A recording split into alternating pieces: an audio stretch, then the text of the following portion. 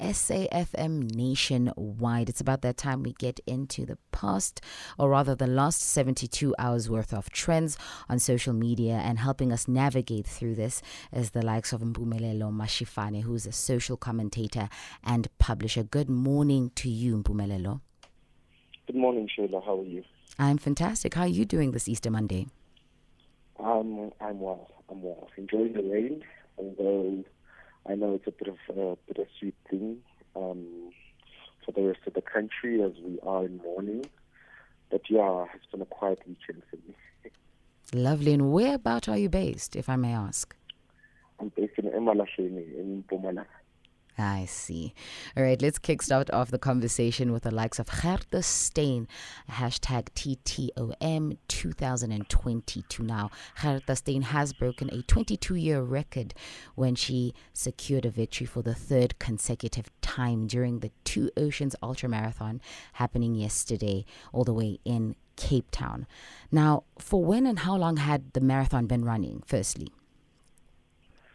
Well, the marathon's been running since the 1970s, and it's a 56-kilometer race in Cape Town. It's dubbed the most beautiful marathon in the world.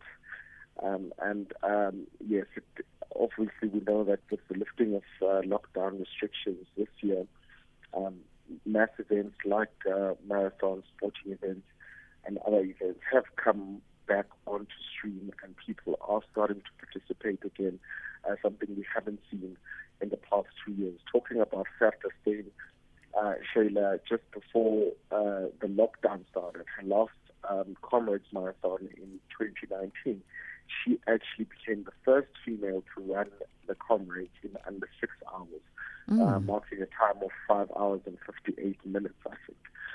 And so it seems that she did not get slowed down by the pandemic, and she continued to push herself and push her boundaries.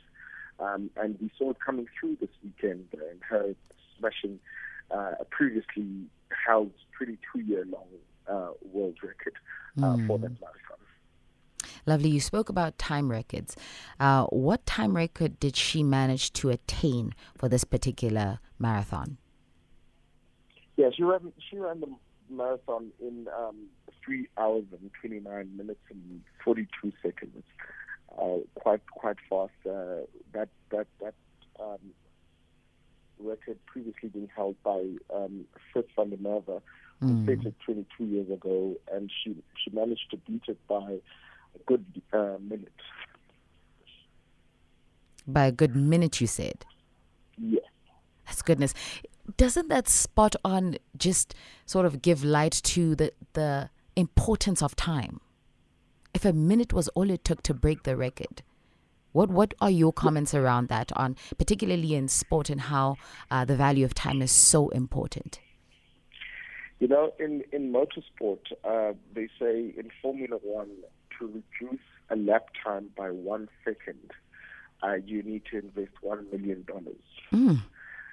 And therefore, that's the importance of milliseconds and seconds in speed-based sporting events. And so it comes through with State. I mean, a minute is quite an achievement. If you think about somebody who is running at a rate of about 15 kilometers an hour, if the person following you is a minute behind, it takes quite a long time for that person to come through in second place, and I think it was something very phenomenal for her to achieve, especially coming out of this lockdown period. Sure. And what was her response to the win? She was ecstatic. I mean, when she was interviewed, she said she never thought she was going to do it. She was keeping her eye on the clock, of course. She was training very hard, training in particular terrains that allowed her to optimize her fitness for this particular race. And definitely the weather also playing a part, because in Cape Town, as we all know, Cape Town experiences a whole lot of different weather patterns to the rest of the country, and it wasn't as cold and gloomy as it is inland. And she managed to really make herself proud there. I think what strikes me as significant is you making mention of how this marathon is considered to be one of the most beautiful in the world, you said. That poses a level of exclusivity. Is this marathon an exclusive one, or can anybody participate? Well, it's quite an exclusive affair in that you need to qualify for to make it onto running the race. But over the years, it's become quite accessible. I think even the costs of enrolling for the marathon are not that bad if you compare them to like the Comrades Marathon. I think the Comrades Marathon this year is at around 2,000 rand for South African. I'm just going to be corrected. We spoke about it a couple of weeks ago, but I think it's 2,000 rand for South Africans, and it goes up for African runners and for international runners. There's also people who are outside of Africa, Europe and the Americas and so forth. So I think it is quite still an accessible marathon, given that 16,000 people partook in it this year. Sure. I think with that being said, let's stick to sports, but move on to the next hashtag. We have Ronaldo and MUNNOR, particularly focusing on that match where Manchester United was up against Norwich City. Now, why is this match particularly significant for Ronaldo? It's particularly significant in that he managed to score his first hat-trick since returning to Old Trafford just over a year ago. We know that his career really blossomed at Manchester United. He had a very good and symbiotic working relationship with the veteran coach of Man United, Sir Alex Ferguson. And we all saw how Manchester United failed to rise up to the occasion after Ronaldo left, after Sir Alex Ferguson left. They dropped on the Premier Soccer League, marred by a lot of problems over the years, really struggling to maintain their old form. And I think this was a symbolic victory for him, as well as the team, in that him coming back to the club has really rejuvenated the club. It's really given back the club a lot of life. And today we see it standing in fifth place, just 3 places behind lock leaders Tottenham Hotspur. I want to take us back to basics. And I say this particularly because I'm not a soccer fanatic. However, I do appreciate the sport. Educators, what is a hat trick? Well, you and I both are not soccer fanatics for that matter, but a hat trick is when a player scores 3 goals in a single match. And the significance again of this is that Manchester, all 3 goals that gave Manchester United its sweet victory over the weekend, all of them were scored by him because they only won 3-2. So I think fans pouring out their love for him, pouring out their love and saying, it was a good decision for him to really, at the peak of his career and as he begins probably the proverbial decline in his career as a soccer player. I mean, he's 37 years old now. So he's really nearing the end of his legs. And I think people symbolically appreciate that at that point in his career, he went back to the club that made him. So we note this particular set of 3 as a 50th hat trick during his time with Manchester, right? And essentially, I want to understand what this kind of achievement does for his career at large. This particular milestone attained, what does that do for him at large, on a larger scale? Undoubtedly the most celebrated soccer player in the world. He's really, really outdid himself. I mean, he's really become a star soccer player who has distinguished himself over and above any other player in history. And I think for his career, the symbolism, I think, is what matters when he's achieved that much. I mean, he's won the player of the World Player of the Year, the Ballon d'Or is what it's called. I think about 7 times. You know, there isn't an achievement in his profession he has not achieved. So I think for him, and again, going back to Manchester United at such a critical point, you know, having played for Real Madrid, having been the powerhouse also behind Real Madrid that saw Real Madrid really dominating European football for a long time.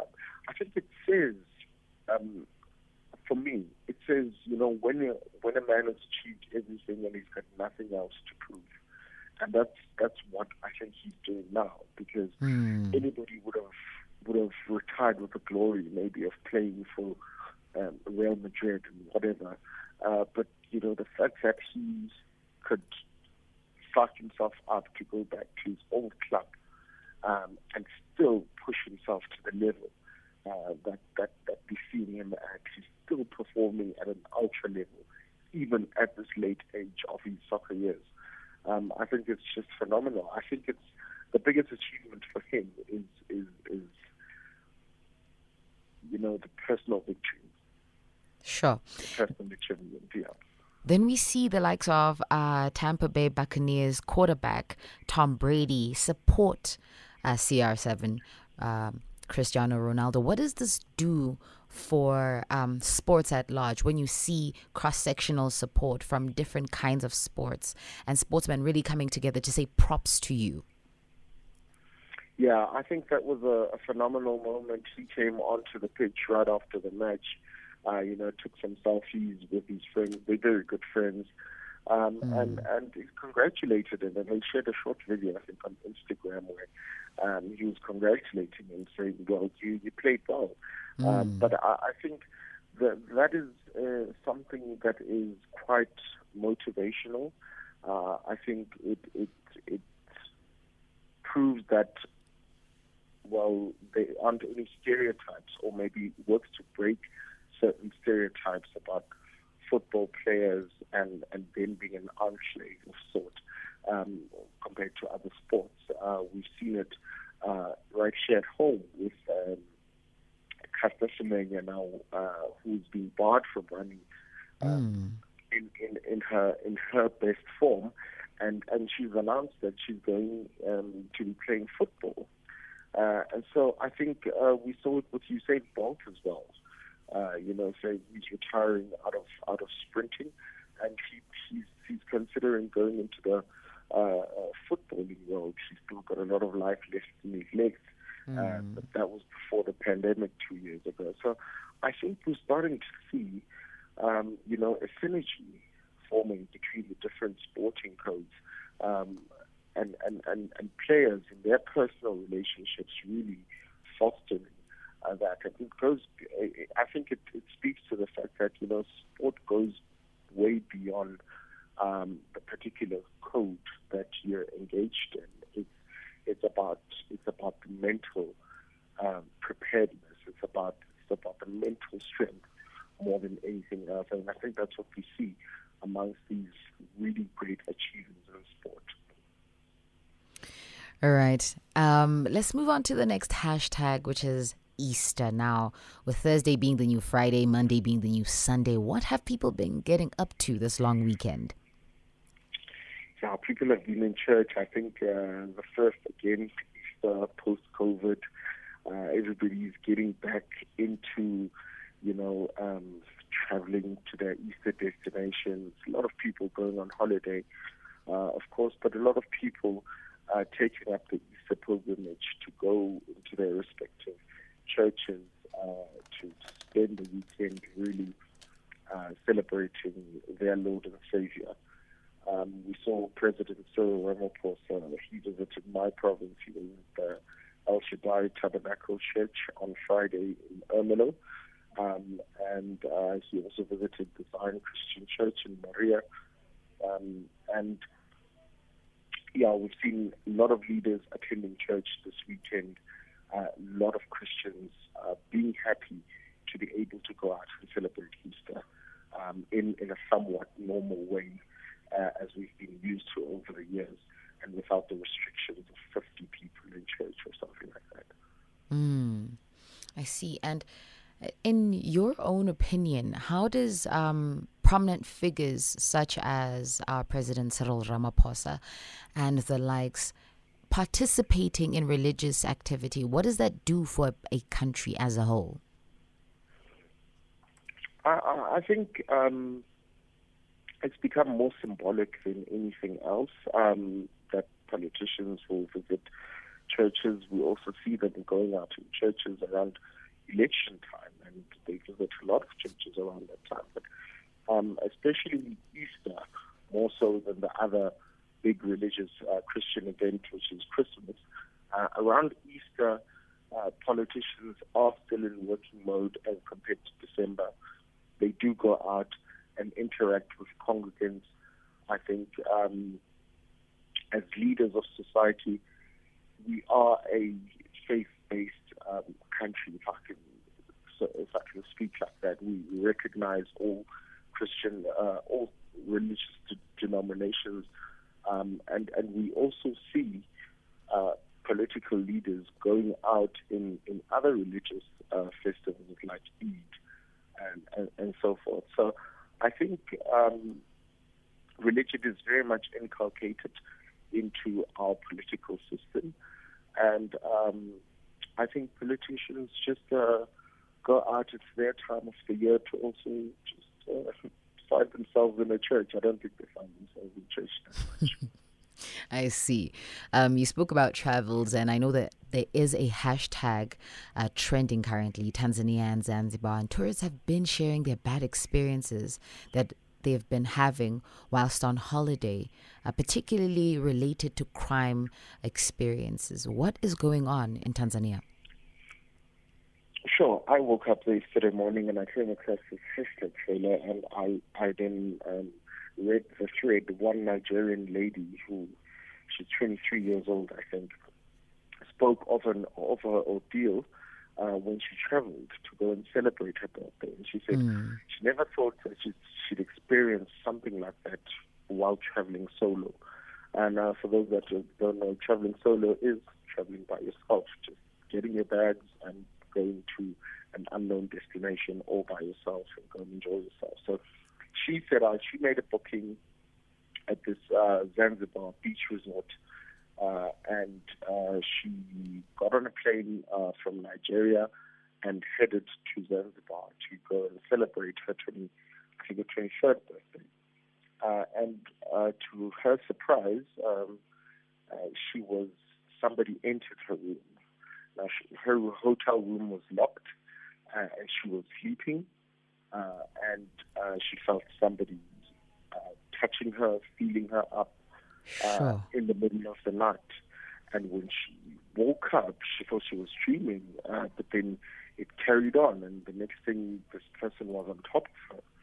And that's when she realized, no, I'm not dreaming.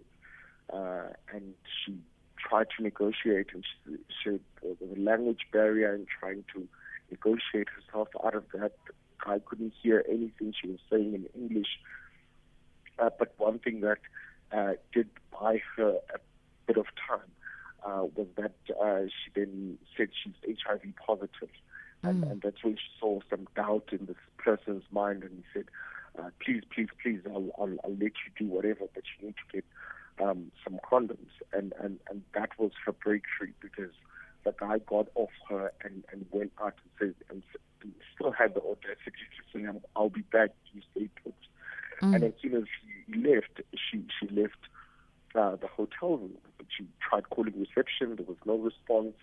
There were security guys who were on patrol, but she was now in a state where she didn't know whether it's one of them or were they complicit in letting the person in. Because how does somebody open your hotel room while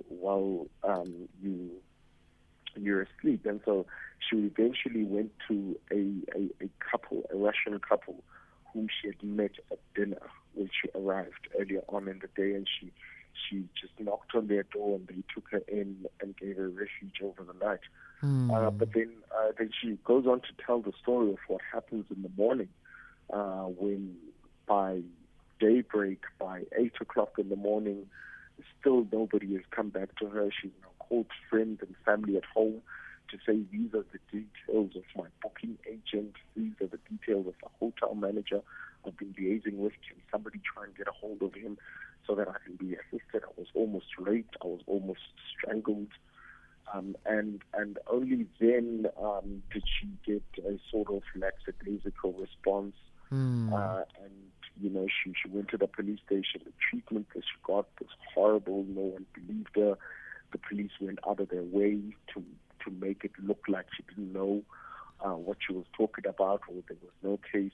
They even took her to the hospital, and when they said no, there was no penetration, the police said, oh, well, there's no case for rape. We can just open a case for your money that was stolen.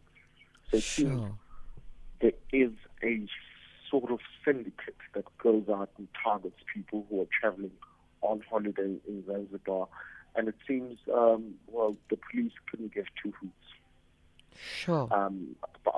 about it. But just to lay that testament, Shayla, the power of social media is such that that hotel, in a matter of 6 hours after she posted that thread, its rankings went down from 4.5 to 1 on the internet, on Google, on Facebook, and so forth. And so, and a lot of people are really saying, yeah, this is sometimes the collective strength that we have with social media, is that we can make an impact.